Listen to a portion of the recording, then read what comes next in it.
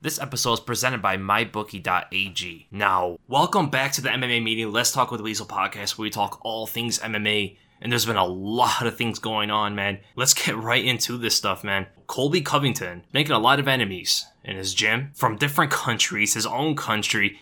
I mean, he has really made an effort and succeeded in having as many people as possible to hate him. To the point now, his former best friend, Jorge Masvidal, has a problem with him, and even Dustin Poirier saying he wants to fight him and stuff like that. And I didn't know that Jorge Masvidal was actually the one that went up to Colby Covington and created problems for him at UFC 241. Right, I thought it was a lot of other things going on, but it seems to be really related to Jorge Masvidal trying to address their issue.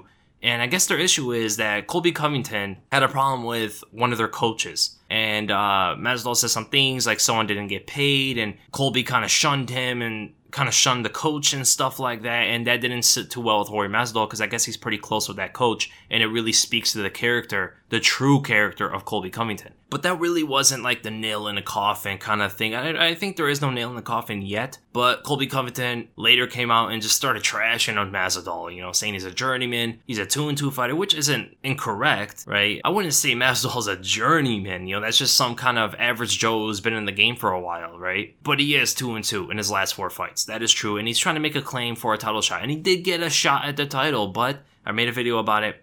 Colby just seemed not to agree to it, and it seemed like Usman, from his latest tweet, also is kind of playing hardball as well. On Kamaru Usman's Twitter, quote, "Y'all must have forgot who took the greatest welterweight of all time. Y'all keep crying about me defending. Well, find the right guy and the right money, and I'll repeat the ass whooping," unquote.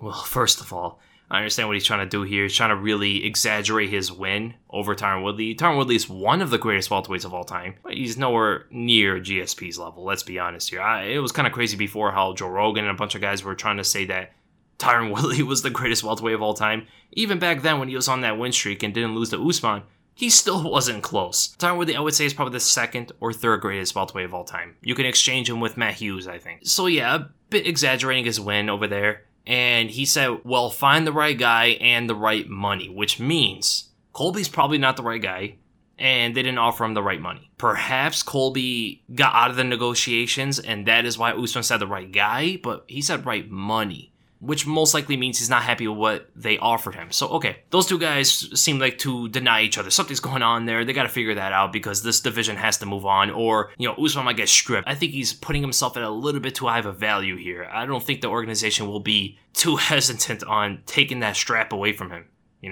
if he waits a little bit too long. And Masvidal came back afterward on the Ariel Helwani show, said a bunch of things, really started roasting Colby Covington, and now Dustin Poirier is saying that he wants to actually fight Colby Covington. He said it's on site if he sees him at the gym. It seems like he's pointing to that Colby Covington is not loyal to anybody. He's not loyal to the gym, not loyal to his teammates. And this just not good for Dustin Poirier, man. It just shows that he's a little bit too emotional still. This is what got him smoked by Conor McGregor. He took things a little bit too personal, and he's taking things personal here where he shouldn't be. I mean, the guy's not even in your division. I understand he's your training partner and stuff like that, but you shouldn't care too much, you know what I'm saying? You got to focus on yourself. That's one thing I do agree with Colby Covington.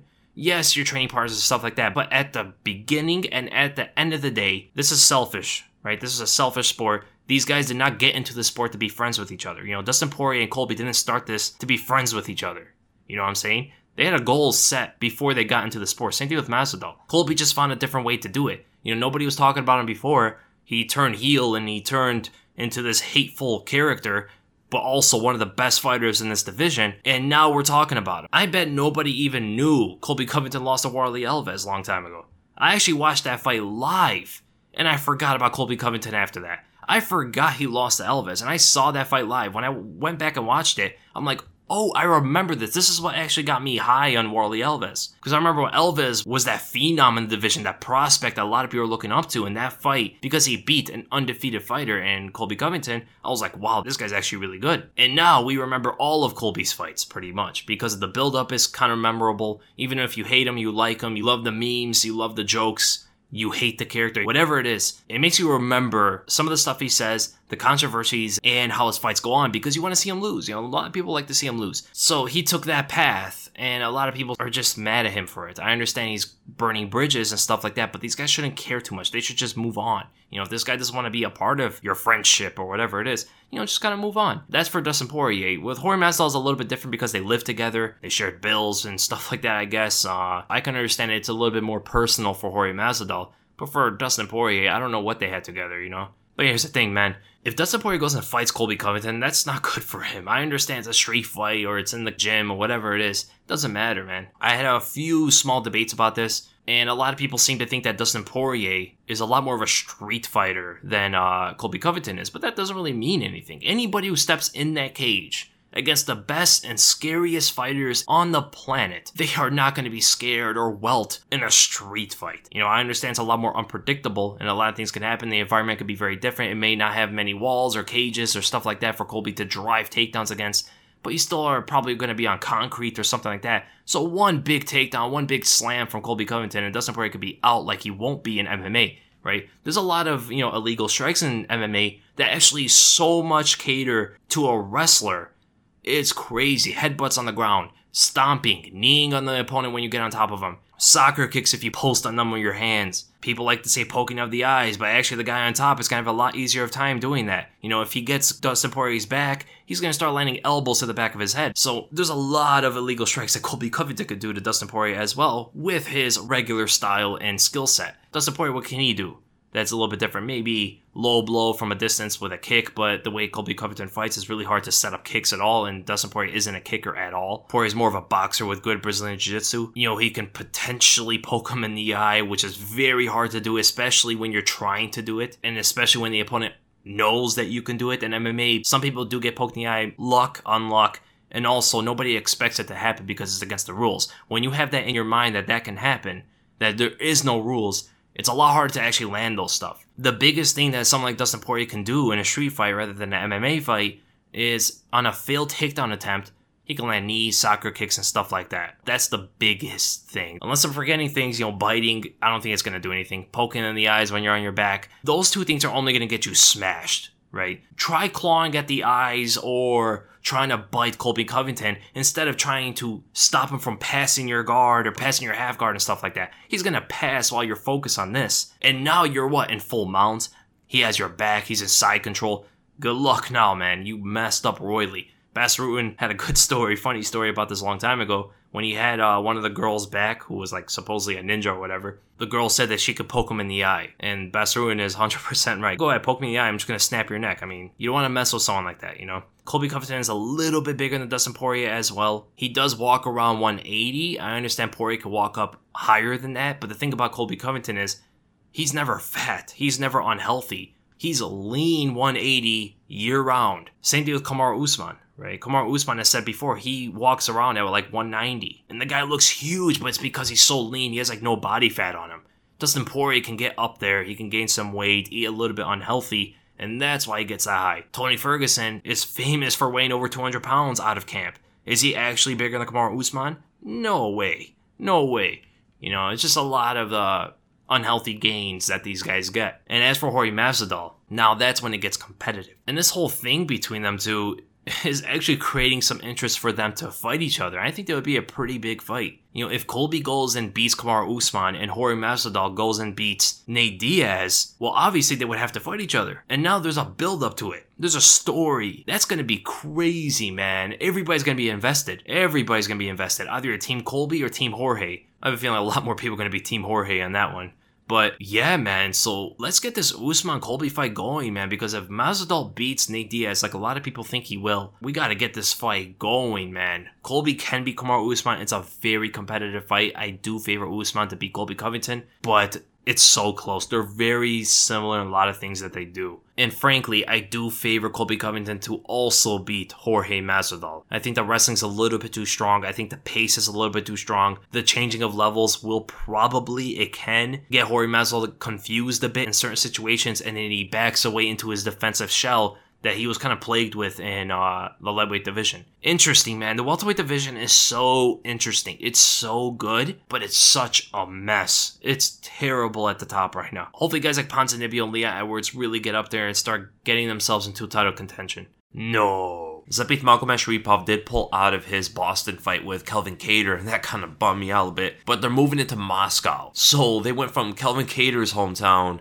now to Zabit's country, and I cannot wait for that, man. It's gonna be electrifying. Zabit is actually a really big name over there in Russia when you look at his social media and all that stuff. I wonder how Calvin Kattar is gonna show up out there, man. And this is a fantastic fight. I think it's a close fight, competitive. These two guys are eventually going to be, the top contenders of this division. Like I said before, man, when Shane Burgos fought Calvin Kattar, before that fight happened, I said these two guys are probably going to fight each other again when they reach to the top of the division. Zabit's going to be there as well. Right now, they're like in the mid-ranks. I think Zabit's number 5 and Calvin Kattar is like 8 or something like that. It's going to be like the Tony Ferguson-Khabib thing to an extent. I don't think they're going to be the absolute best fighters in the featherweight division, but I do favor Zabit a bit. He has a better wrestling game, better grappling game, better kicks, much longer, and we know Kattar does have a problem with leg kicks because it takes a heavy boxing stance, and even in the boxing, I think it's going to be hard for Calvin Kattar to find that distance because of how fast Zabit is, and it is a 3-round fight, which is going to favor Magomed Sharipov. And here with Joanna Jędrzejczyk, it finally comes out. She goes and admits that she turned down Weili Zhang 3 times. 3 times, and her explanation was,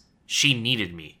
That was what she said. She needed me, so I didn't give her the fight. That's pretty much what she's saying. Yikes, that is not good. That is not a way to earn fans. That is not a way to get good with fans after all the stuff she has done that turned fans away from her. She is sometimes fun to watch fight, but her personality and everything that's happened since the Rose Namajunas fight, it just turned like all fans against her. And now this, she turned down Weili Zhang 3 times. 3 times. So I guess it was true. Weili Zhang said that everybody was turning her down. And I think we know that Michelle Waterson turned her down, if I'm not wrong. And now we know Joanna turned her down. The only one that wasn't turning her down, it seemed like, was the actual champion. You have to give Jessica Andrade credit, man. Not only did she agree to fight this monster, but she agreed to fight her in her own country the first time a Chinese fighter was fighting for a belt. She went all the way in. Jessica Andrade doesn't care. She doesn't care who she fights. She's not scared of anybody in terms of business, rankings, competitively. If the stakes are high, if they're low, she will take on this monster that nobody else wants to take on. And now Weili Zhang's in power.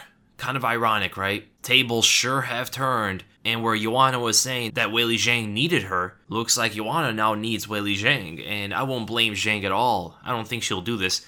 But I don't blame her at all for turning down Joanna and not giving her a shot. But I know Weili Zhang is a lot more honorable in that, and she will take on all comers. And man, at one point, Joanna was actually like my favorite fighter in the UFC. And it's gone to a point where like it's hard to ever root for her. You know? She makes a ton of excuses when she loses. She doesn't know how to take defeats like a champion. She backpedals a lot like she did here with turning down Weili Zhang 3 times. And even here, she's trying to make excuses of like why she needed her and that's why she didn't take the fight and stuff. It's like, enough, Just get on with the sport, fight, take on anybody because you're not the champion. You need a win. You need to get to the title shot, right? So take on everybody. When you turn down Weili Zhang, that's not only showing bad face for the fans, even for the organization, because we know the organization does not like when someone turns down fights like that. And Joanna was always in good graces with the organization, so we'll see how that turns out now, because she is fighting Michelle Waterson. And if she goes and loses to Waterson, which I absolutely do not think is going to happen, but anything's possible in MMA, if she goes and loses this fight, now she's nowhere, and she has created this bad reputation. What do I see here? Matt Serra gives the 2 fighters that'll give the hardest time to Khabib Nurmagomedov. Alright, let's talk about this. So, we know about the Justin Gaethje thing. He goes and beats Donald Cerrone in spectacular fashion. First round TKO. First guy to ever do it at 155-pound division. For some reason, Donald Cerrone has a much better ability to take a punch to the head than at 170. It might be because of the difference in power that the guys at 170 have compared to the guys at 155. Even like Jorge Masvidal, who was a 155er for most of his career, able to have enough power to knock out Cerrone at 170, right? The only times Donald Cerrone was ever finished by strikes at lightweight were body shots from Anthony Pettis, and against RDA, yes, his shots were the finishing blows, but I think it was really that left kick or left knee to the liver that crumbled Donald Cerrone again. But coming off that win for Justin Gaethje, people are now believing more that Justin Gaethje is probably the hardest fight for Khabib Nurmagomedov in this entire division, even more so than Tony Ferguson. Some people are getting to that point. I still believe Tony Ferguson will give the best fight. Justin Gaethje, I would say, is either he would destroy Khabib or he would get destroyed. That's pretty much how I think that fight would go. Where Tony Ferguson will be in the fight every step of the way, on the ground, on the feet. Wherever the fight takes place, Tony Ferguson is competitive with Khabib. And that's what makes the fight so crazy and so great. But is there anybody else? We saw what happened to Dustin Poirier. He put up a decent fight compared to who Khabib has fought. Conor McGregor, I still think, could pull some problems, even more than Dustin Poirier did in their fight. I think a rematch with Conor, if he comes into that fight 100% focused, which is an X factor. We don't know if he ever is going to be 100% focused on this game anymore. If he comes in there like he did at 145 or when he fought Eddie Alvarez or something like that, I think he can give Khabib a couple of tough moments. Even though Donald Cerrone lost, I do think his style is problematic for Khabib, because what is Khabib going to do? Take him to the ground? Whenever someone takes Cerrone down, they always get in a terrible position, or they get submitted. It never turns out good for his opponents. But can Khabib do something different? Donald Cerrone has fought pretty good wrestlers before, good submission artists, great grapplers in the past, so he is actually a little bit more experienced, where Justin Gaethje, yes, he is impossible to take down. This is something that Matt Serra said. He's hard to take down and you can't beat him up because of that, so you're forced to stand up with him. In theory, that is true. But you have to look at the competition, right? He has an 80% takedown defense rate. Who has taken him down in the UFC? Eddie Alvarez has taken him down. And Eddie Alvarez's wrestling pales in comparison to Khabib's. It's nowhere close. I would classify Alvarez as more of a striker than he is a grappler or a wrestler. And he took down Gaethje one time, I believe. But besides Alvarez, who has wrestling to their game? Donald Cerrone does to a point, but he never attempted a takedown. Gaethje has fought strikers almost his entire UFC career. He started with Michael Johnson, who doesn't attempt any takedowns. Then he fought Alvarez, Dustin Poirier, James Vick, Edson Barboza, Donald Cerrone. These guys are all strikers. They're all strikers pretty much. Alvarez is more of a wrestler than anybody else. So how he's going to go from fighting strikers, one okay wrestler, to the greatest grappler in the sport? Right, that's a huge jump to say that Justin Gaethje's not going to get taken down, right? And that would be a disservice to Justin Gaethje going into a fight with Khabib, because he's never faced that in the UFC yet. He never fought a Gregor Gillespie. He didn't fight Al Iaquinta. He didn't fight Kevin Lee. He didn't fight Alexander Hernandez, Islam Makhachev. If he went through those guys who will actually attempt takedowns, who are pretty good wrestlers in their own right, that would have prepared him a little bit more for a Khabib fight, right? Going from all this that he had to Khabib can be a bit scary if you're in Justin Gaethje's camp. But I will say on paper, Justin Gaethje will be one of the hardest fights. I think Donald Cerrone is a hard fight. We saw the Al Iaquinta fight went complete domination from Khabib's part. Paul Felder gets annihilated. Kevin Lee gets annihilated, especially after that first round. Edson Barboza looked like he was held at gunpoint. Anthony Pettis would be a complete mismatch. Gregor Gillespie, we got to see how he progresses in the sport. He is second or the best wrestler in this division. Again, we got to see how he progresses in the sport and how he fights these top-level fighters. Charles Oliveira can pull some problems, but I think he gets submitted or ground and pounded. Alex Hernandez gets smashed. Islam Makhachev, they'll never fight each other, but I think eventually when Makhachev gets more experience, it would be a tough fight, and Dan Hooker gets smashed as well. So, Justin Gaethje, Donald Cerrone, we'll see how Gregor Gillespie progresses. Charles Oliveira can pulls a couple problems with his submissions. Those are the next hardest fights, I think, after Tony Ferguson. Everybody else either gets dominated, or they'll only have a couple moments in the fight, and that's it. And that just speaks to, man, Khabib is so good, man. He's one of the best in the sport.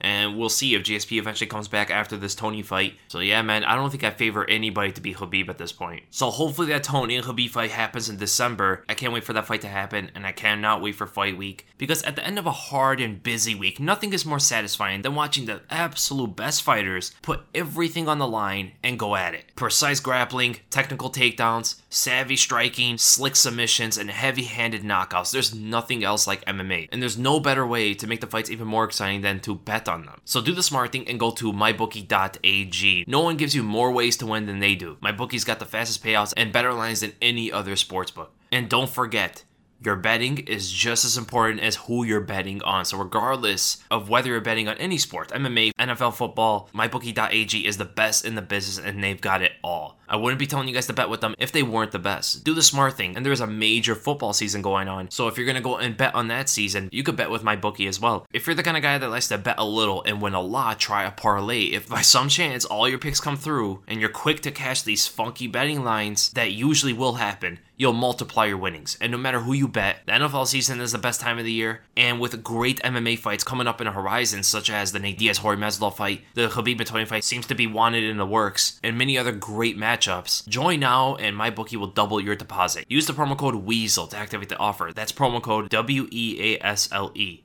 Visit mybookie.ag today. You play, you win, and you get paid. Okay, now let's get to the questions here. For those who are new to the podcast or new to the channel, the way you can ask questions are, you can go on YouTube under the community tab on my channel and ask a question under one of my posts that says like questions for a podcast or something like that. Or if Twitter is more convenient for you, you can go to Twitter and ask me any question you want. Just make sure to hashtag an MMA meeting or they might get lost. So we usually start with YouTube. So the most liked comments on YouTube by Brian Historia. It seems like Khabib is going to try to retire at 30-0, with the last 2 fights being Tony and GSP. If Khabib beats both of them and reaches 30-0, where does this put him in terms of GOAT status?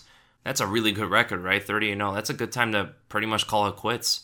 And he would be the GOAT. He would be the best. I mean, if he goes and beats Tony and GSP, GSP, in my opinion, is the greatest of all time. And I think in most opinions today, GSP has roles above Jon Jones because of the whole PED issue. And if he goes and beats that guy, and he also beats Tony Ferguson, at the same time, he's going to break the record for title defense, being the first undefeated UFC champion to retire, as well, and being that stellar of competition. Yeah, how can you not call him the greatest of all time? And he would surpass even Jon Jones if you want to include the PED stuff. Beating Tony Ferguson alone would put Khabib in that conversation, but if he goes and beats GSP as well, he's above everybody. And think about it. That's only 2 more fights. That's it. He's 28-0 right now. All he has to beat right now, Tony Ferguson and GSP, I'd like to see him fight Justin Gaethje, just to see how that fight would go. And if he wants to completely put all doubts aside, go and beat the welterweight champion, if he does those 4 things, he has done literally. I know a lot of people say that this guy has nothing else to do anymore. Usually champions always have something to do. If Khabib does all those 4 things in his next 4 fights, there is nothing for him to do anymore. Pretty much. What is he going to do? Go up to middleweight? Like, he would have to do something so extreme to surpass anything he's done in the sport. Nobody will favor him to do it. You know? So, yeah, Khabib is only a couple fights from being the GOAT. And that is crazy. Everybody has to watch because everybody knows that Khabib is probably not going to be fighting for that much longer. Whether it's 2 fights, 3 fights, 4 fights, that's it. That's what, a year and a half, 2 years? He's going to retire most likely. Cherish these moments, man. Khabib is a one-of-a-kind of a champion. And in the future, a lot of the fans are going to be like, yeah, I watched Khabib live, you know, and the younger people 30, 40 years from now asks about Khabib Nurmagomedov and how he was like the greatest of all time back then and stuff like that. That Tony fight has to happen. That's the biggest one for me. I understand GSP and Khabib would be big. I would love to see it. But nothing surpasses my expectations than Tony Ferguson versus Khabib Nurmagomedov. It's crazy though that Khabib has never bled before. Right? You never see blood on Khabib. The only difference about Tony Ferguson is you do see blood on him, but it's usually his opponents. That's the difference between them two, just that alone. And in hindsight, we all know Tony Ferguson and Khabib never happened. They got scheduled 4 times, it always fell apart. It's crazy that every single time they schedule that fight, it has gotten even bigger. It's got even more anticipated. And now it's at like an all-time high. These 2 guys are at the top of the division. And everybody's not really on that level. These 2 guys went from mid-ranked contenders when they got scheduled up against each other to high-ranked contenders to top-ranked contenders to one of them a champion to the other one now a champion, and they're the best fighters, the top fighters in that division's history. That is crazy. The progression that these 2 made since their first scheduled bout blows my mind, man. And then we go down to Mac V, Conor McGregor versus Dustin Poirier 2. Is this the fight to make next, and who do you think would win? Now, I made a Twitter poll about this. Which opponent do the fans want to see Conor McGregor come back for?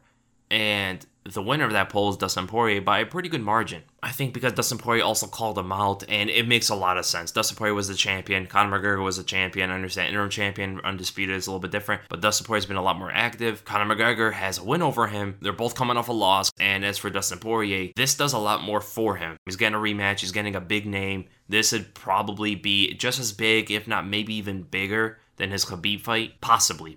We don't know how big Khabib was. But apparently, like 26 million people watched this fight with Dustin Poirier at Russia. I understand it was a free event, but just in Russia. I wonder what the pay-per-view numbers were. Khabib got paid $6 million flat, the most ever for any UFC fighter in history. That includes Conor McGregor, Brock Lesnar, Ronda Rousey. That event had to have done some crazy numbers, man. And the traffic before and after that event. I mean, my breakdown for the event actually went on the trending page for YouTube. The actual just general trending page for YouTube, where you see like movies and other YouTube channels that are a little bit more mainstream and stuff like that. Yeah, my breakdown went on those. That tells you how big and how interested people were in Khabib. Now the question is that the fight to make next? Sure.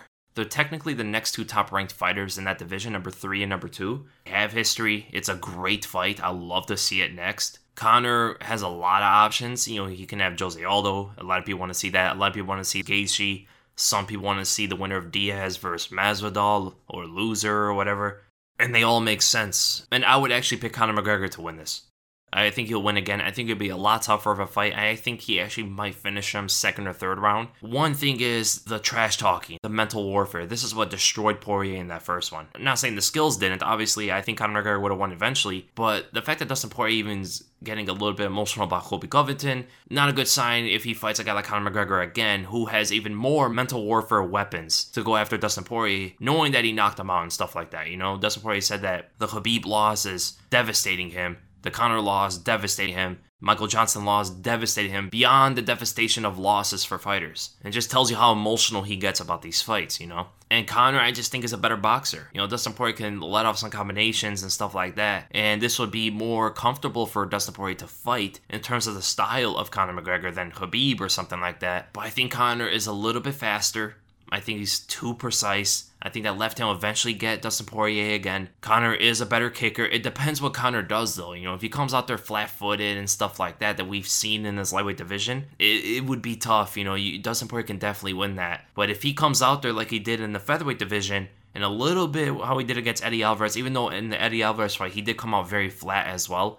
I think it's this jump to 155 that just made him so flat. If he comes out there like 145, Conor McGregor, I think he sparks Dustin Poirier. The 155 Conor McGregor that we've seen in the past, it's competitive. You know, Conor does have more power, it seems like. He does land with a little bit more commitment. But his defense against that volume striking, the combos, puts him at a bit of a risk if he's not moving. And also the takedowns of Dustin Poirier, you can never undermine those. Conor McGregor has decent takedown defense, not the greatest, but it's there. Will it be enough to stop Dustin Poirier's? Possibly, because Conor did stuff a couple of Khabib's, so maybe he can stuff most of Dustin Poirier's, but it takes one. If Poirier gets Conor to the ground, Poirier has a major advantage there. You know, he's a black belt in Brazilian Jiu-Jitsu. He has many submission wins. He got a close guillotine of Khabib, which Khabib did say that he let Dustin Poirier get on him to tire him out a bit. He has a very sneaky submission game. That Dar stroke of his, the guillotine. He's really good at transitioning through positions like he did on Joe Duffy. Joe Duffy's an excellent grappler as well. He did it on Anthony Pettis. We all know how high level Pettis is on the ground. But at the end, I'm going to stick with Conor McGregor.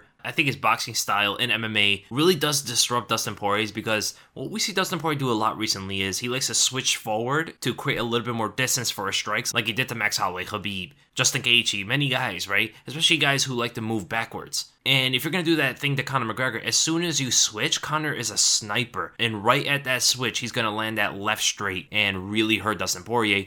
And Poirier does this thing also where he likes to just come in pumping jabs and load up the right hand or load up the left hand, depending which stance he's in. He's not going to hit Conor with something like that. You know, it's a little bit too obvious for him. Conor's head movement is insane, right? I just think whenever Dustin Poirier tries to move forward to do something, he gets countered or he runs into a wall and pretty much stays on the back foot for the most part of the fight. And from there, it's hard to set up your combinations. Then we go to Music Month. Your personal favorite fighter to watch in each division? Okay, really quickly. So heavyweight, Francis Ngannou. Light heavyweight, I kind of do like Johnny Walker right now. I don't know if he would be my favorite to watch. I am liking Jan Blachowicz a lot now. So right now, I'd probably say Blachowicz. At middleweight, it's Yoel Romero. But I do like Israel Adesanya a lot too. So I would say Romero right now. I like Ponzinibbio at welterweight. I love his style, man. I love how powerful he is, how ferocious he is. He has this intensity about him when he fights. And I think at the higher level, it's going to even magnify for fighters. Lightweight, it's Tony Ferguson. Like I said before on one of my podcasts, Tony Ferguson is one of the most important fighters today for martial arts.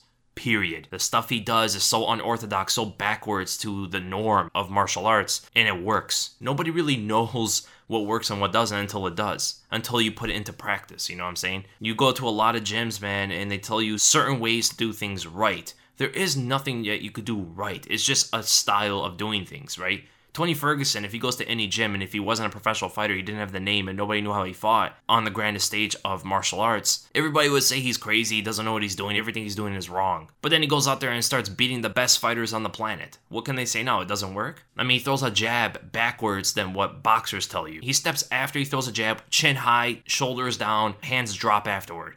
What do you think a boxing coach would do? He will scorch him for that. But it works for him, you know? So there's nothing that's really like, quote unquote, right to do in martial arts. It's just what's done in practice and what works. If it works, it's good. If it doesn't work, that's when you usually change things up, you know? And then at featherweight, I do like Zabit a lot. But I probably say Calvin Kattar is my favorite right now. In bantamweight, it was John Lineker.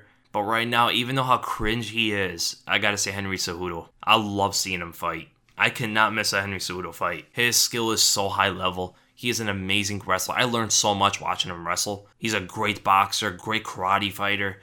I love the way he changes up the game like he did in Marlon Moraes. Henry Cejudo's the real deal, man. I love watching his fights. And as for flyweight, it's Deiveson Figueiredo. I love Figueiredo's style, the way he comes out there, his chill, calm approach with a devastating sniping game. That pretty much tells you I like Figueiredo better than Henry Cejudo in terms of favoritism. And for the women division, so featherweight, it's Nunes. Bantamweight, it's Nunes. Flyweight, it's Shevchenko. Shevchenko's one of my favorite fighters right now. And for strawweight, it's probably Rose Namajunas. And then we go to, I'm going to butcher this, Juve Dame Jivan 2.0. I don't know, man. Could you beat a drunk BJ in a street confrontation? Only if he lets me punch him like he did Andy Ruiz. Then probably, yeah. Then we go to Jack Kieran. Your rankings for the BMF division. So you got Masvidal, you got Diaz. I would say Paulo Costa, man. Paulo Costa is a bad MFer, you know? Tony Ferguson probably up there, and maybe Brian Ortega, but the fact that he's like turning down everybody, I don't know what's going on there. That kind of lowers him in the rankings. Maybe Korean Zombie. Korean Zombie, he don't care. He don't care at all. Then we go to Ali Akbar Hussein Shah. Number 1, Prime GSP versus the top 15 middleweight. I've done this before. I think I actually did this twice.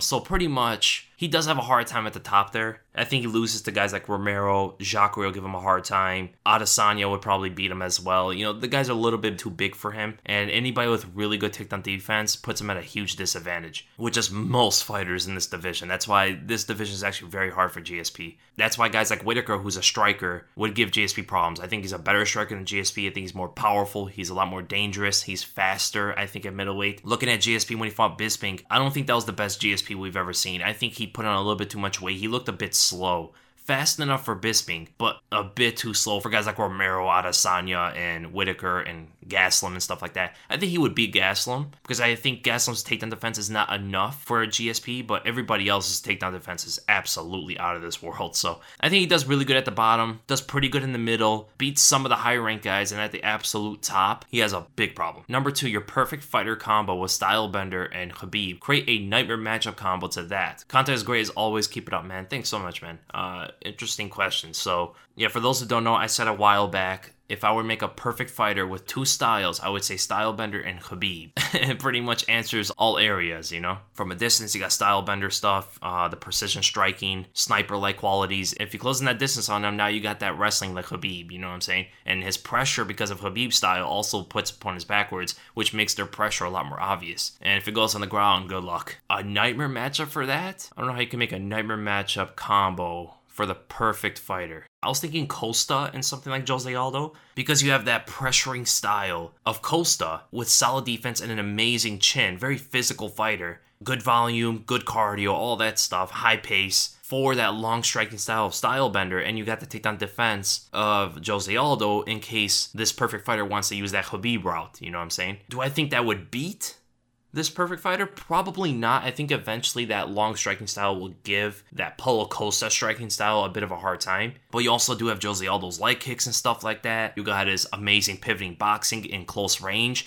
So the Jose Aldo thing, it's perfect with the style of Paulo Costa, because Costa's trying to get on the inside of you, right? He's constantly pressuring you down, getting into the cage. And when Jose Aldo is in that space, that mid to close range, he is a phenom there, you know? So those 2 striking styles as well does a lot to this perfect fighter. And we've seen like guys like Kelvin Gastelum able to get in on Stylebender, because Stylebender allows us sometimes. He doesn't throw jabs as much as he should. So I think that fighter would be a very hard matchup for a Stylebender Khabib fusion. We go to Pumpy FN. There's a bunch of questions here, so I'm going to skip a couple. I'm going to skip that first one because there's a lot I cannot think of at the top of my head right now. Hardest hitter in each division. I could go through this quickly. So Ngannou, Johnny Walker, Yoel Romero, Tyron Woodley, Justin Gaethje, Jeremy Stevens, then Marlon Moraes, then Deiveson Figueiredo, Amanda Nunes. At flyweight, it's really hard to say. Everyone's so equally powerful. And for strawweight, I'd probably say Willie Shane, because how she starts Andrade, you know? But it's hard to say. Those 2 fighters are so much more powerful than everybody else. Then matchups, Ngannou versus Prime Fedor. I think Ngannou knocks him out. Ngannou's takedown defense is very good, especially from the clinch, where Fedor always attempts takedowns. Good luck taking down that guy from the clinch. He is extremely strong,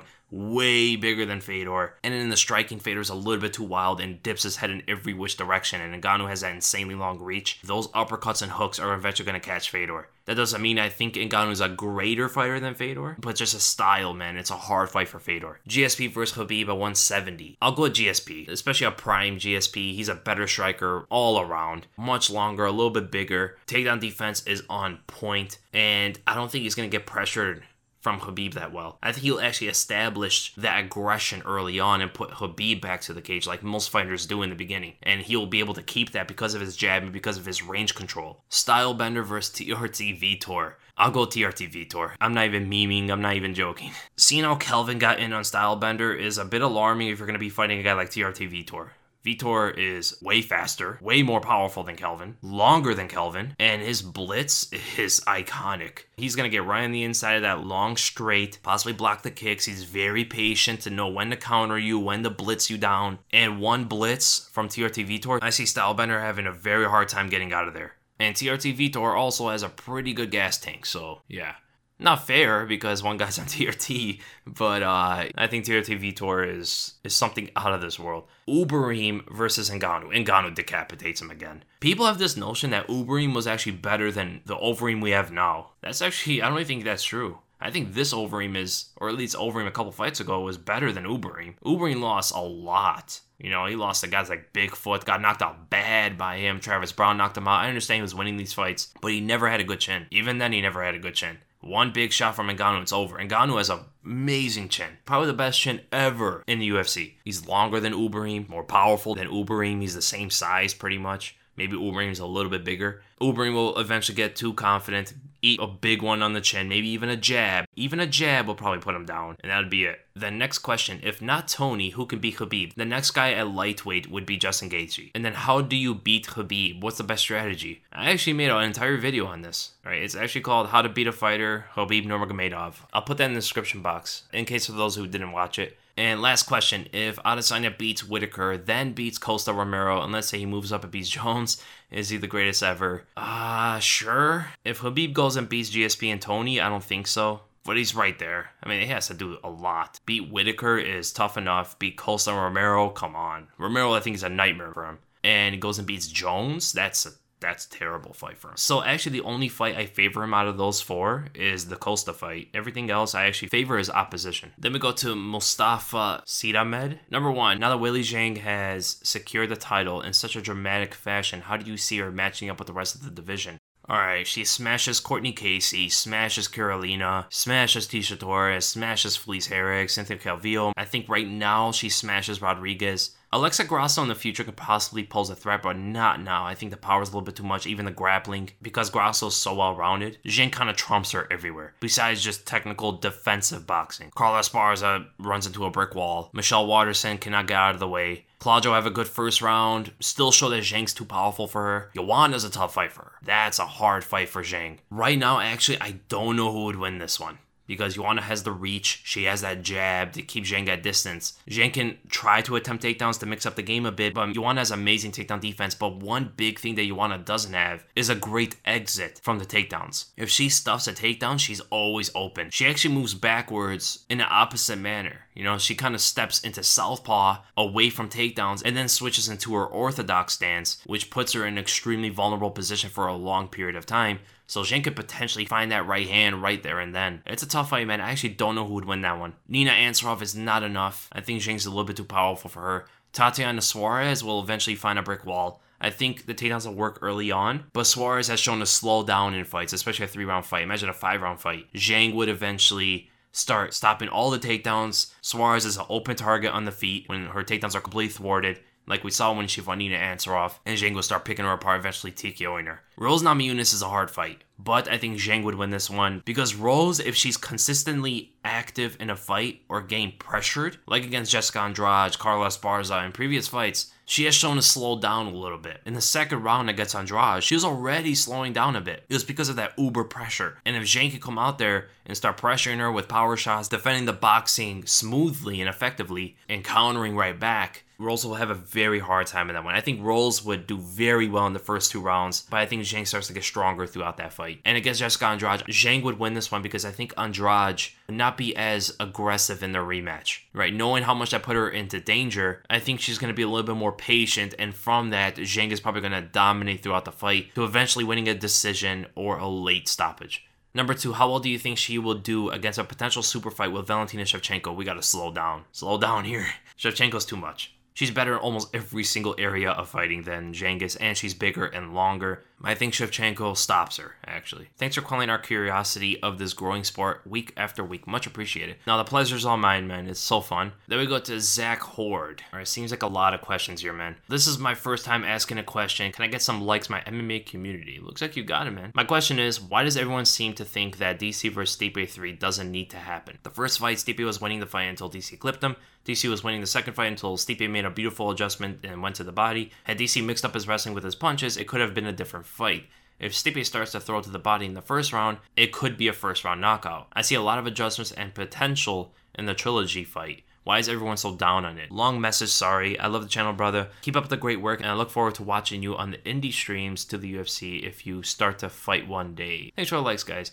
Interesting question. I actually agree with it. DC and Stipe 3 pretty much will have to happen eventually. Like you said, Stipe was winning the first fight, DC knocked him out. DC was winning the second fight, Stipe finished him with an adjustment. But DC didn't do everything he could in that fight. Did Stipe do everything he could in the first fight? I think this third fight will complete it all. I think they know what to do to each other. They know how they lost. They know the mistakes that are made. And they both know how to address those mistakes. And it's 1-1. Both finish each other. DC actually might have more stake to this for a rematch because he lost that last one. He knocked out Stipe in the first round of the first fight and was winning 3 rounds in their second fight, So if you look at the total rounds, DC actually did more. It was a little bit more effective throughout their 5 rounds of fighting, 4.5 rounds of fighting. We have to see it. 1-1, 2 of the best heavyweights of all time. Who is actually the best? This puts everything aside. This shows who is the best out of the two with no debate unless something crazy happens in the fight, like an eye poke ends it. DC, man, you gotta stop that. I understand if you can't beat John Jones, just join him, I guess. But some of those eye pokes look so blatant, it's crazy, man. Then we go to Charles Broomfield. Do you think Holloway would have been a harder test for Khabib than Dustin? Would the takedown defense and cardio have given him a chance to outpoint Khabib, or do you think it would have been domination? I think it would have been absolute domination. I think Khabib ragdolls Holloway. Holloway has a great takedown defense in the featherweight division against much smaller fighters. Much smaller. With nowhere near the grappling prowess of Khabib. Brian Ortega took down Holloway for a very brief moment. Ortega takes on nobody. And he's smaller than Khabib. You know what I'm saying? It would be a hard fight for Holloway, man. And the changing of levels and stuff like that is actually something Holloway's not really fought up against. He fought Frankie Edgar, who kind of has it, but Frankie is so obvious with his entries. From a distance, you know what he's going to do. You don't have to worry too much what he does on the inside, right? Because you know how to stop him from a distance. From getting ever on the inside, you know what I'm saying? That's what Holloway was pretty much doing for that fight. Kept a jab on Edgar the entire fight. He can't do that to Khabib. Khabib's actually longer than Holloway. He has more power than Holloway, I think. Not a better striker, obviously. But he does have that wrestling game to create opportunities on the feet and got Holloway a little bit worried about the striking. Go to takedowns. Holloway does get pressured as well. Poirier pressured him beyond belief with no takedowns. Right? If Khabib's going to pressure you against the cage like that, get prepared for something you have never felt in your entire career. Holloway's never felt it in the training room, in a fight, in sparring, at home. He's never felt anything like Khabib can provide out there. So, yeah, I think Khabib ragdolls Holloway. I'm going to go to Rai Rai. I've punched myself in the head a few times recently, but can't seem to get the KO. Is that because I know the punch is coming? Did I just read this? Yes, it's because you know the punch is coming. Actually, a little bit. It's also the way you're throwing your punch. You can't really punch yourself and knock yourself out like that. You have no leverage. You have no feet under you or anything like that. It's just an arm punch in a very awkward angle. But even still, if you have a friend do that to you, get that same angle on you and punch you without you knowing, it would hurt you. So maybe get a friend to do it if you're experimenting. No, I'm just kidding. I'm very surprised there's no insult questions here. So then we go to, I don't know what to change my name to. Number 1, do you think Joanna has a good chance of reclaiming the title? Yes, I do. Number 2, most likely to win, Ben Askren or Maia. Maia, I think, wins. Number 3, do you think it's embarrassing for the sport of MMA that an untrained fat person managed to knock out a former champion, BJ Penn? Yeah, it is embarrassing for the sport because BJ Penn shouldn't be putting himself in that kind of situation. I understand a lot of people are saying that that fat guy provoked this whole thing and BJ Penn couldn't get away from it. I think he could have gotten away from it. But the fact that he told the guy to punch him kind of told me that BJ Penn was probably intoxicated, or he wanted to fight. He wanted something out of it. He looked like he was having fun. I don't know. And I think putting himself in that situation is more embarrassing than actually getting knocked out like that, because he let the guy punch him. It wasn't like he lost a fight without doing something stupid. He got into a fight. He did something dumb. The guy knocked him out, who seemed to be a bit bigger than him, or at least a bit fatter than him. So yeah, a bit embarrassing. And number 4, who do you favor with Weili Zhang versus Cejudo? Is Cejudo going to get that sex change? If he gets that sex change, man, Zhang is going to destroy Henricia Cejudo. I actually like that name. What's a Henricia? It's a starfish. Okay. Edwin Alexander, tits or ass? Well, I spoke too soon. Ass all day. I've gotten to the point where tits actually don't matter. Okay, let's go to Twitter. I'm disgusted from these YouTube questions. No, I'm just kidding. You guys are awesome. So starting with, at Ahern Eamon, do you think we'll see a grappler's equivalent of a striking masterclass from Demian Maia against Askren? Maia's way better of a striker. It's crazy to say that. It's crazy to think about that. We're talking about a guy that even caught Anderson Silva once and shook him off because of I think it was a straight left. Anderson was playing around, but still. Ben Askren's striking seems to be non-existent, to a point where Demian Maia can showcase himself as like a K1. People are going to watch this sport. Let's say they heard of Ben Askren, right? And they never watched MMA before. And there are some new fan, they're like, oh, Ben Askren is fighting, I didn't know that. So they're going to watch this fight against Demian Maia or something like that, some new fan. Those fans are going to mistake Demian Maia as a K1 champion or something, some kickboxer. They'll be like, whoa, this Demian Maia guy's actually a really good striker. Wow, I wonder if he fought in kickboxing or boxing or whatever. Later to find out this guy is a Brazilian Jiu-Jitsu phenom with actually not that great of striking. Yeah, I think Demian Maia beats Ben Askren because of his striking. And if he gets taken to the ground, Ben Askren made a huge mistake. It's a 3-round fight as well, so it's going to favor Maia. Then we go to at UA Smatico. What do you make of Kenny Florian saying that no heavyweights in the UFC create angles or move while striking? Do you agree? Francis Ngannou is a big debunk to that. He just beat JDS moving backwards. He beat Arlovsky moving backwards. He turned an angle on Alistair Overeem. I think that kind of throws that out of the window. I don't know about Kenny Florian, man. I think he just talks sometimes. I understand it's a podcast. Sometimes things just go to your head and you don't really have enough time to think about it. But yeah, Ngannou's first hand comes to my head. And who else does it? I mean, I made a breakdown on Stipe Miocic, how he makes angles with his pivots. His pivoting cross is the definition of creating an angle and landing a strike. So then we go to at Kiwi1044. Why don't we see strikers ever shoot on wrestlers to mix up strategy? It always seems like strikers are on the defensive against wrestlers and can't flow in the stand-up because of the takedown threat. So why not fake or go for the takedown? Maybe it would lead to more striking opportunities. I just thought the puzzle of how to beat someone who can control you is mind-boggling to me. So yeah, very good question, man. But the answer pretty much is, if a striker is going to go for a takedown, it's very hard to exit away from it. It's very easy for wrestlers to have an exit strategy in the striking, and that's the takedown. Strikers, when they're going for the takedown, yes, they can shoot, get the guy to think low and come up with an uppercut or something like Chad Mendes used to do, but Chad Mendes was a wrestler. That is a wrestling to striking strategy. So something like that can work. But the thing is, if they actually shoot for the takedown and commit a little bit with it, they can completely put themselves in a dire situation, like Edson Barboza versus Tony Ferguson, for an example. Edson Barboza shot on Ferguson and immediately got caught in a Darce choke. I understand the shot was a little bit too committed. I mean, he really went for that takedown. But your example of like faking a shot or shooting under a little bit and coming up with a strike or working your way to a clinch, or something like that, and then for a Muay Thai fighter, for an example, using that clinch for knees and elbows and stuff, I think that's actually a really good strategy. I don't know why strikers don't do that as much. I think they're just a little bit too uncomfortable about it, Like I said before, it's a lot harder to exit from a wrestling situation than it is from a striking situation. And there's also John Jones, for an example. But Jones is another wrestler, So maybe that wrestling threat, because the opponent knows you're a wrestler, that takedown threat makes them a lot more anxious and bite on those baits. So John Jones, for an example, when he reaches down for like an ankle pick or something and comes over the top of the spinning back elbow, that's another one, I think strikers should try that a lot more, because wrestlers are making a career out of this. I think strikers are missing out on it. Then we go to at Nicola Jujak. Do you think leg kicks and knee stomps will work against Khabib? No one has really thrown leg kicks at him and he doesn't seem to check them. Yeah, they should. Khabib is not your traditional wrestler that, like a Chad Mendes or a Frankie Edgar, as soon as you throw a leg kick, he's going to catch them.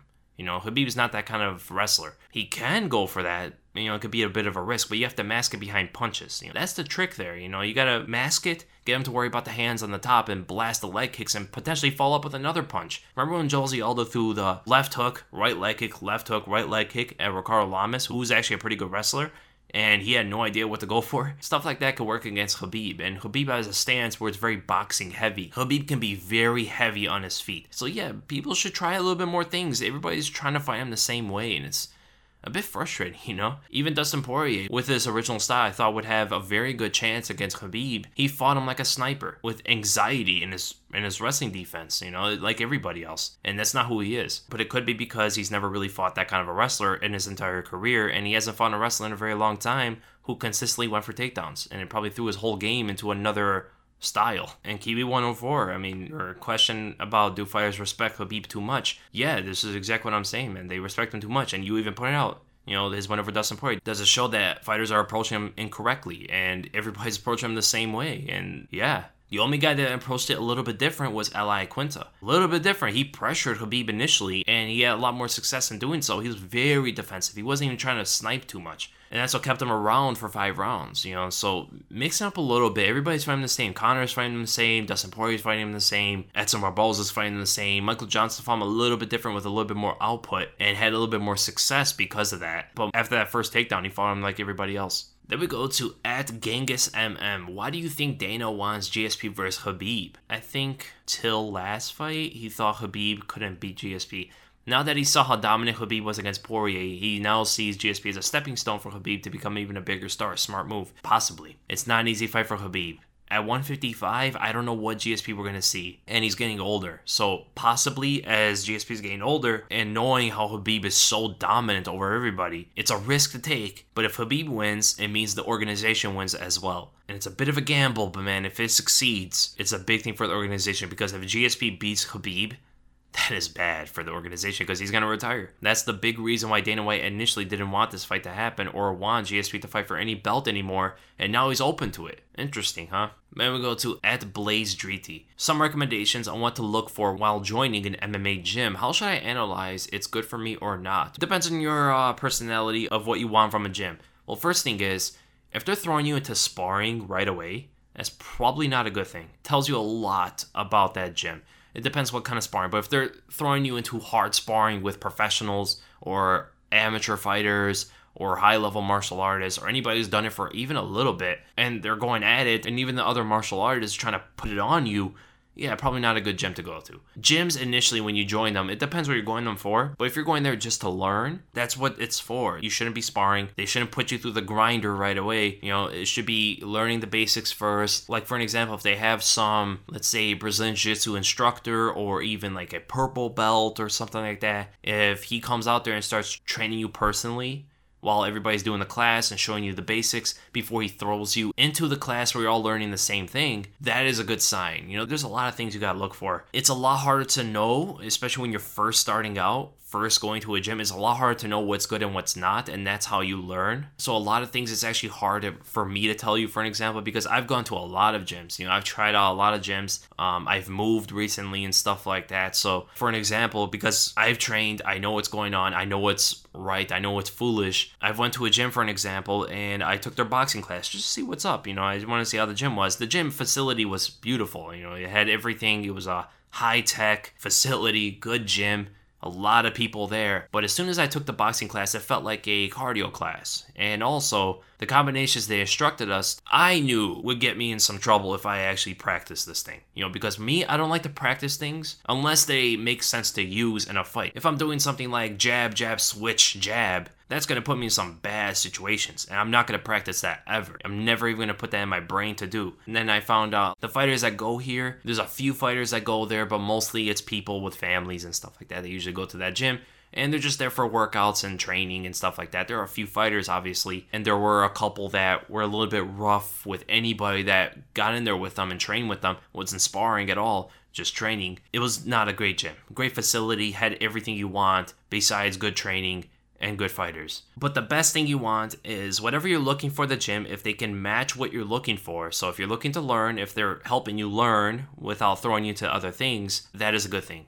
If you're going there because you want to be a fighter and stuff like that, and let's say you want to spar right away, you tell them, I want to spar, I want to fight, I want to do this. And if they tell you, hold on, we'll get to sparring later, that is another good sign as well. The worst thing is if they put you in a fight within like a week or two and you've never trained before. That is the worst sign for a gym. Yeah, there's some things. I could go on a bit about this, but for some reason, I don't like to go to big gyms. I don't like to go to gyms that are heavily populated because, for an example, a boxing gym I went to was a old school leather gym. You know what I'm saying? Like, you walk in there, it just smells like hard work. It's low tech, not a lot of people, in some corner in a hard to find place. And the people that go there are focused there and put their head down and work. I really gravitate towards those gyms. So when it's like a well-known gym, part of me just doesn't appeal to it for some reason. Maybe I'll change my mind at some of these mega gyms if I ever walk into there one day. But those old school boxing gyms with really old school trainers that have been in the game for a long time, those are really cool to train at. Then we go to at Zach Harness 62. It's 205 where Jacare finally gets a title shot. How are his chances against Jan, and does he have a chance against Jones? Okay, so he put himself in a position where if he beats Jan Blachowicz, he should get a title shot. One fight in, and he should get a title shot. That's pretty much what he's in now. And it's a hard fight for him. It's a very hard fight for him. I think he might have a bit of a hard time taking down Jan because of that distance, how big Jan is. Jan has an extremely long reach on Jacare, and he's a way better striker in almost every department. And he's a southpaw fighter as well. I understand the right hand of Jacare is open, but also the left body kick of Jan is open, and that's a very dangerous weapon he has. And if he gets taken to the ground, he is a high-level Brazilian Jiu-Jitsu artist. Is it going to last too long with Jacare? Probably not, but Jacare hasn't fought at 205 in a long time, I think. I don't think he's ever fought at 205, has he? I think he loses to Jan. I would say it's a 60-40 in favor for Jan, and if he fights Jon Jones, it does pose a bit of interesting things, huh? Jones will try to take Jacare to the ground, most likely, because that's how he fights. He tries to fight you in your strongest environment. If he does, right away in the first round, if he takes on Jacare, Jacare can submit him.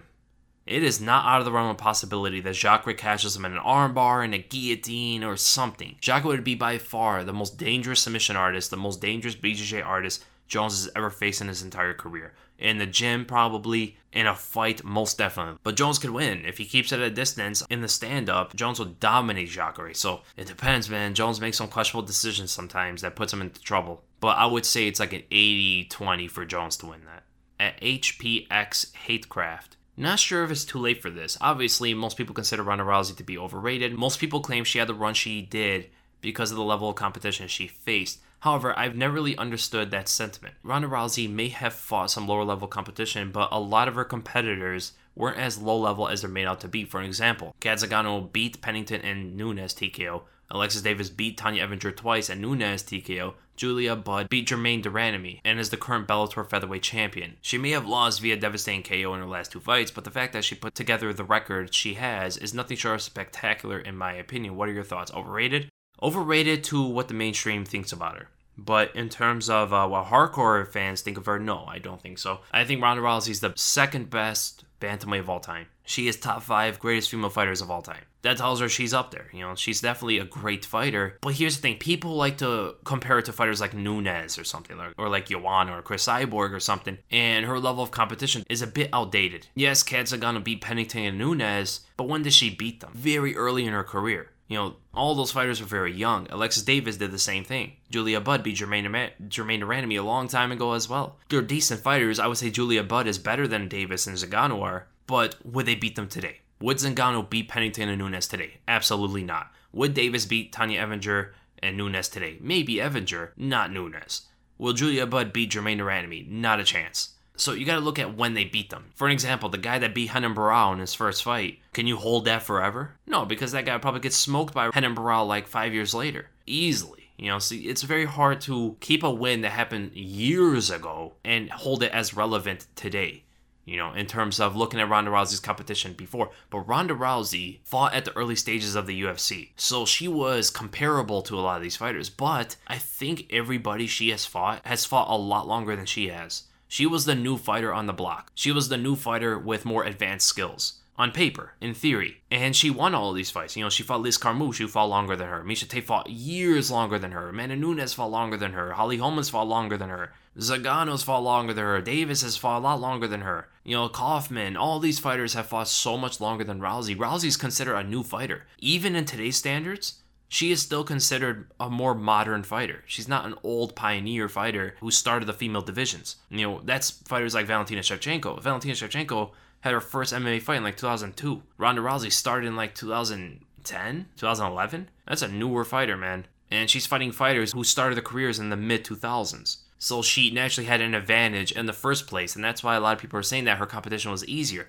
You know, if she started in that same generation, then it would be a little bit different. But here's the thing, Ronda Rousey beating those fighters is still a bit credible. The way she beat them is impressive. It was impressive. So yeah, top 5 greatest of all time, but overrated in terms of saying she's the greatest or she's the pioneer of the sport and stuff like that. That's just overrated. Really quick, at Dan Remenhorn, which UFC featherweight inspires your style and training at the gym? What inspired me the most, especially to get into MMA, was Conor McGregor when he was in the featherweight division. The question is not too far off from that. But right now, a lot of people inspire me. I won't say influences me, but inspiring a lot of people. Jose Aldo inspires some of my style. Zabit a little bit because he already has like a similar style that I've grown up doing. Kelvin Cater as well. At Panda UFC, hey man, I seriously think that Santiago Ponzinibbio can absolutely finish Usman, Colby, and Woodley. He's the next welterweight champion. In my opinion, what do you think? I think Ponzinibbio is the nightmare matchup for Usman. Colby would be a tougher fight than Woodley and Usman because of his pressure, and he would fake aggressively on Ponzinibbio. And he's harder to hit than Usman. Even with that aggression, that could put Ponzinibbio in a bit of a flux. Woodley, it could be competitive, but man, if Woodley keeps too defensive out there, Santiago Ponzinibbio will keep that jab at him all day, and that jab can knock you out. It knocked out Gunnar Nelson. So Woodley doesn't want to eat a jab. It's not like Wonder Boy's jab. This jab will blast you backwards, man. So yeah, I do think he would beat Usman and Woodley. I think he might finish Usman. Colby will be a tough fight. And this one's just so interesting, I have to answer it. Second question, for some reason, people think that Jordan Burroughs, could come into the UFC and beat Khabib. I find this amusing. Me too. MMA, grappling, or wrestling is so different than pure wrestling. It is its own martial art. Khabib is complete. What are your thoughts? Preach, man. You can't just come from the world of amateur wrestling and expect to wrestle that same way in MMA. It's so different, man. MMA wrestling, MMA boxing, MMA Muay Thai, MMA kickboxing, MMA karate, these are their own martial art. You have to focus those styles into MMA very different than you were in your pure martial art. You know what I'm saying? Same reason Floyd Mayweather comes to the UFC, he can get outboxed because of the different elements that are included in MMA. Absolutely can happen. We have Gokhan Saki. Yeah, he probably wasn't the greatest kickboxer of all time, but he was definitely elite. He was high tier, man. And he gets knocked out on the feet by Khalil Rountree, who has never even fought in kickboxing before, I think. He started to lose weight, got into MMA, and within like less than 10 fights professionally throughout any martial art, he knocks out Gokhan Saki in the first round like he did. It speaks to it, man. It's different. There's different elements. The gloves are smaller. There's a cage. Even though you're not on the cage, the fact that there's a cage around you automatically puts you in a different mindset. The fact that wrestling is a threat, but let's say you're fighting a striker, it still plays a factor. Just the mentality of it, just the impact that it has on your brain. That in itself makes it different. And that can completely change the dynamic of the pure martial arts. Jordan Burroughs, coming to the UFC and fight Khabib, he's going to get boxed up. If not submitted, if even Khabib gets taken to the ground. You can't just wrestle and that's it. Look what happened to, what's the guy in Bellator that fought Naaman Gracie? Ed Ruth. Ed Ruth was a 3-time NCAA Division I national champion from Pennsylvania State University. And he went to the 2014 World Wrestling Championships and the 2015 Wrestling World Cup, whatever, you know? All these wrestling accolades, and he was like a 5-1 favorite over Naaman Gracie. Look at my prediction video for that. I said Gracie will win that fight, hands down. Why? What is Ed Ruth gonna do if he gets him to the ground? What is he gonna do? Most likely gonna get submitted. If not, he gets swept. He'll be in a completely different situation that he's used to in wrestling. He's fighting a BJJ artist. He's not fighting a wrestler.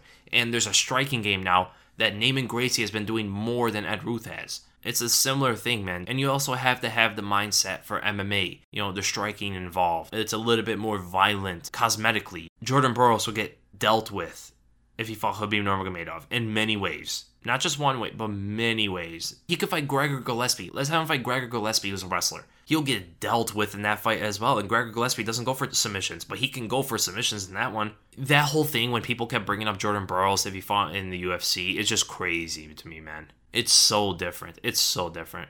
So that's the end of the podcast, guys. I hope you guys enjoyed the episode. If you did, make sure to give it a like. Make sure to subscribe to my YouTube channel. And again, thank you guys so much for watching, and I'll see you in the next episode.